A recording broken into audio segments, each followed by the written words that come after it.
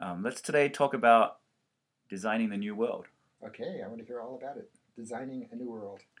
So, we come into this world when we're born with a certain social structures in the world. There's economic structures, educational structures, health structures, justice structures, and and these structures influence the way we relate to each other and also the way we relate to the earth. But currently, a lot of these structures are causing a lot of problems. There's all sorts of malfunctions in the system with how we relate to each other, and also we're destroying the environment. And so the question is, how do we design new structures that actually lead to more healthy relationships and healthier Earth relationships? Okay, tell me more about the old structures. Are we getting away from the structures of our parents, or when you talk about structures, So, for instance, one structure would be capitalism. So we developed a money structure, and it was useful when we were just bartering, and money provides an easier way to actually trade that doesn't require you to give a beaver skin for every time, or actually to trade one thing for another. So it allowed for a wider language of communicating needs and then also moving resources from one person to the other. But in the globalized capitalist system, we now have wealth concentrated in multinational corporations and billions with certain individuals, and the stock market is kind of creating a kind of casino effect, and funneling money into certain corporations that are doing things that are maybe not so good for the earth, and so this kind of wealth imbalance is not properly accounting for all the needs of everyone in more equal manners. So if you have $1 billion, you might have a million X say over someone with a million X less money than you, which means that it can get warped the whole system. so these are social structures, right? Oh, that's And an economic structure. But an example of social structure would be like the schools where there's a certain way we've done education. Everyone's the same age. They are in these kind of buildings, and there's set learnings, and there's textbooks, and there's quiz based. It's a very mental based education system as opposed to possibly emotional or somatic or project based, and or maybe apprenticeship system. So I mean, we actually used to have more of apprenticeship system, and now we've moved into this textbook mind based quiz oriented system. We have a health system that's based in hospitals and doctors that get rewarded financially based on how many patients they see and how much they charge. So that can be contrasted, say, in the olden times where there's somewhat different. Like maybe there's a shaman, or in Chinese systems where the acupuncturist is paid on how well the health of the town is doing. So anyway, there's values in different health structures too, and also the legal system. We have currently a punishment system where you go into jail, which is perhaps better than the old systems where you just get killed, or the king just decides whatever he does is right. You don't have one person being the say-all. You actually have a law system, and you have a jury, and you have a judge, and so it's a bit more democratized, but it's still it has all sorts of flaws, and there's certain minorities that get yanked out of their families and into the prisons a lot more than other races. And so anyway, there's all sorts of weird imbalances in the whole justice jail punitive system, and so there's also alternatives to that. So like restorative justice, which is very different than punitive justice. So anyway, there's models that we're in and models that we could move towards. mhm. So what do you think? What's the first one we should move to? Do you think? Where do we start? I think uh, it's in parallel, so it's not one before the other, and it's also at the same time you need to do internal shifts. So there's a developmental lines for the self that evolves, and then there's developmental lines for social systems. And some people say, oh, you need to fix everyone themselves before you can change the social systems, and some people say you got to change the social systems before we look at ourselves. But actually, you need a concurrent rising of consciousness. So there's all sorts of processes that are rising our consciousness, from meditation to yoga, now spreading virally around the world, and qigong practices and certain healing modalities and emotional awarenesses and nonviolent communication practices, which is helping develop the internal. and then there's social structures that are more demo- democratic. So there are we're moving a little bit from the very strong command and control structure. So in a dictatorship in say in the old Soviet Union, like the government actually determined how businesses obeyed. But now we've actually unwound that power, and so it's a little more democratic in the sense that the businesses themselves have a lot more autonomy. But it's still kind of command and control. So the CEO has a lot more say, and they can fire people, and they have a lot more say. Although it's somewhat democratized because there's a board and there's so the power is not all concentrated at the top in one person.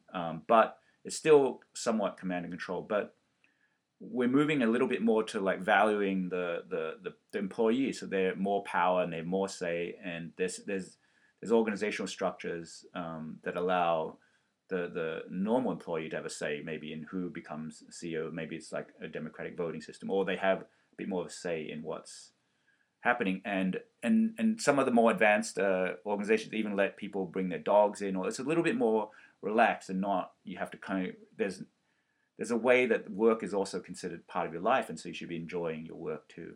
Um, So it's basically the trend is more towards democratic, not top down authoritarian, but it's more democratic. yeah, that's the developmental line of the whole social systems in general. So, for instance, it used to be, I mean, just as an example, like hotels would own everything and they'd run everything. But now we've moved to Airbnb, which is they don't own all the houses. Like each person's house has a little bit more say in how everyone. So there's more variety and a little bit more. It's more biodiverse in a way that, and it's not like top down we own everything. It's like allowing people to own. And same with Airbnb. I mean, Uber and Facebook, where used to be it's more the media company owns all the content and they're writing all the content. But now Facebook actually allows people you're actually reading each other's posts. So it's way more decentralized also. Yeah, so we're moving to decentralized less, but of course Facebook as is now has huge problems being a giant monopoly. But it is a less they have it is a bit more democratic and we need to evolve past Facebook because there's so many problems. So it to even more democratic forms and also past Airbnb because and Uber because they're still centralizing all the wealth now. They're becoming huge billion-dollar industries, which then is also causing huge warpages and problems to the whole system. So we also have to move past these systems, but it is an advance over previous systems. Um, and education, we're also shifting a little bit. Like it used to be, the teacher's always right, and there's always a right answer. And now we're moving to models where it's a bit more student based, a little bit more project based. There's a little bit more allowance of students' interests and also multi perspectivals. There's not always just one answer, especially in the social sciences. So education is also, I mean, it has to undergo still massive shifts. There's huge, massive problems with the grade-based, um, textbook learning system. So we're going to shift all of this at the same time in order to be getting to a better world. Right. So it seems like it's a lot to work on, right? Like Yes, and how there's do a we? lot of people. There's a lot of people in the world to work on it. But Okay. also, there's usefulness in trying to pick the acupoints, the key. There's keystone species that affect the environment. So there's keystone projects that you want to choose that actually will do a lot of good. So, so I can give some keystone projects that I think Yeah. are very useful. I would put one of them, say, the ecosystem restoration camps, where because basically I think that the climate change movement, the a lot of the solution lies in the soil and the water cycles. Mm-hmm. And so as we bring back the richness to the soils and out of this monocropping, modern chemical, synthetic chemical system to more healthier permacultural ways with the soil and also allow the natural water cycles to come back, there's going to be all sorts of ripple effects in the climate. And so eco restoring the lands with this kind of bottom up network of, so you can say you want to restore your land and you put it up in this network and then volunteers come. And so it's creating this kind of nodal network. So that's an example of one that's kind of birthing this system. Another one would be the Buy Nothing project. So it's very locally based, and you create a Facebook group, and people put up the stuff that they're about to throw away, and someone else can grab it. So have stuff going to landfill. It's creating this microeconomy, and also local communities, which I think are very important. We need to relocalize our structures, because basically a complex system doesn't function if there's not feedback loops in the local area. Because if you always go into a higher command control structure like national government to solve everything, there's a bottleneck. So you need the local systems to reorient themselves. And our capitalist system is too globalized now. It's like being controlled by Walmart and Target and Monsanto and big corporations, Google. Like they have too much say, so that the local feedback loops get thrown off. So things like Buy Nothing Group, where you're actually passing stuff around, or these barter economies. Yeah. Time banks, gift circles, where people share their needs and then help each other with their needs for free. So these are systems that allow the economic system to hyper-localize. And so this kind of relocalization is I would say one of the keystone projects in this whole shift of the social economic system. And then it also does a variety of things too. It builds the community in those structures. And so as the people in a neighborhood get to know each other more and they become friends, then you emerge organizational structures and social structures that are at the neighborhood scale. But right now, the macro corporate, corporatization of the whole economy has destroyed a lot of these structures as each decade goes on. Mm-hmm. So we have environment like ecosystems, to restore ecosystems, mm-hmm. and then we have restoring the barter economies and gift circles and so creating a multimodal economic system. So in permaculture, there's this idea, which is a kind of gardening and agricultural system. It's the idea is that if you monocrop and you only one type of plant, it's not so healthy. You actually want to find plants that work well with each other.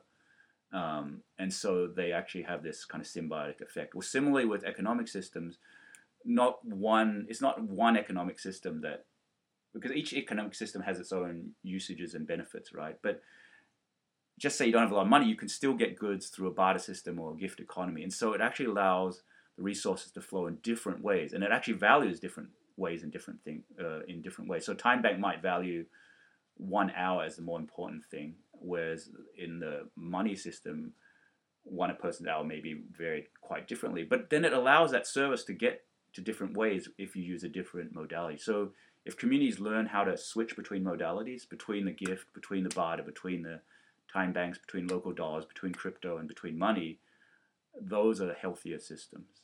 Mm-hmm.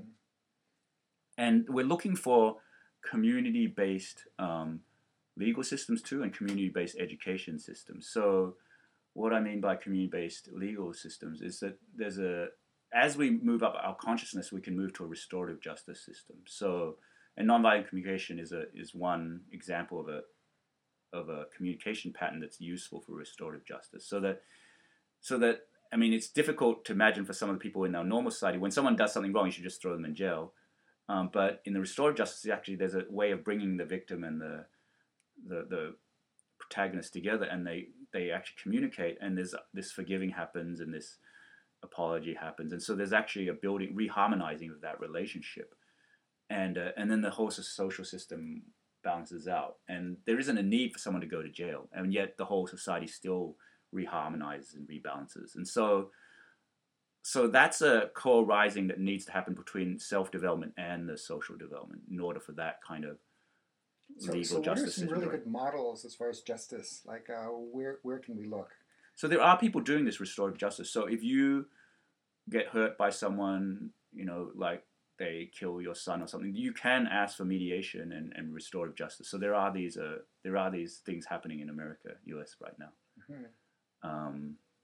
And then there's definitely different groups that I know, communities that they bring in restorative justice people to help facilitate, and there is something called restorative circles. So that's another example of a nodal network project that I think is very important.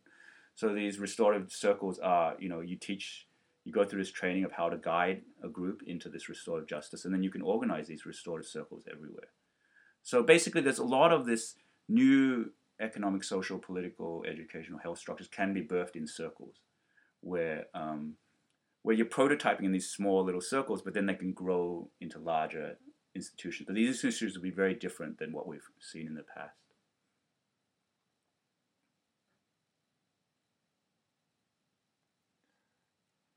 And I mean, just to throw out a couple more names of different networks. So there's a transition town network, which is working to kind of get a lot of these economic and kind of environmental structures in a town.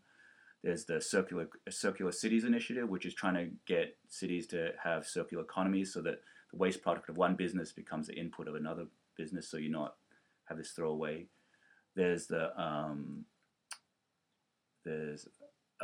shareable city initiative, which is networking a lot of these sharing initiatives.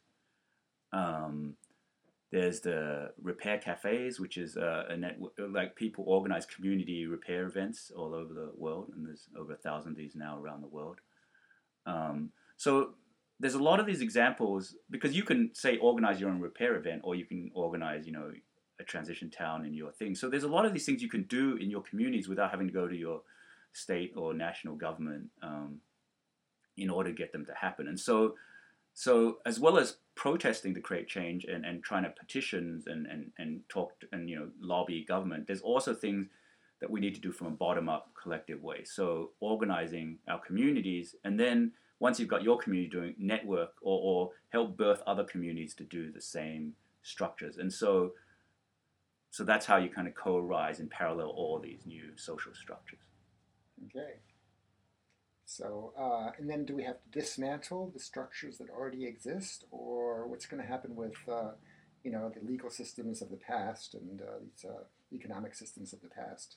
I mean, are they just going to slowly fade away on their own? I think it'd be a very complex transition. All sorts of things will happen. But as the restorative justice becomes a lot stronger, it's easier to then petition that we change. But there's so many things that, I mean, from prisoners to prisoner guards to the lawyers to the attorneys to the policemen, like there's so many things that change. It'll be very complex, the whole transition. But the more you have examples of the new system, and then the more ways you actually have ways to adapt the legal system, you could put in new codes, or you can teach policemen to become more like facilitators and community organizers, and that's happening in some places where they're just bringing communities together, and then the crime rate drops down. And so, although there's community, like the police in Seattle will organize these block parties where people are having dinner in the streets. And so they become community facilitators to build community. And so that's a new role that police can take. So you can give the people in the old system, like policemen, new roles to transition that system. Hmm. But how do we make it more attractive for people? Because people are kind of set in their ways, and people don't necessarily like change, and they're afraid of change. So Well, how do we entice people to... You can make it fun. Like, I mean, the thing in Seattle, like, people want to join these dinner parties in the streets. Like, they just close down all the streets, and each block has their own block party. It seems like fun and social, and, that's something people want to do. Mm-hmm. So, you make it enticing that way. Change the world through fun. Yeah. Yeah. Cool. Okay. Hey, that was really interesting. Yeah, I want to hear more. Okay. That was great. Thank you. Thank you, Alpha.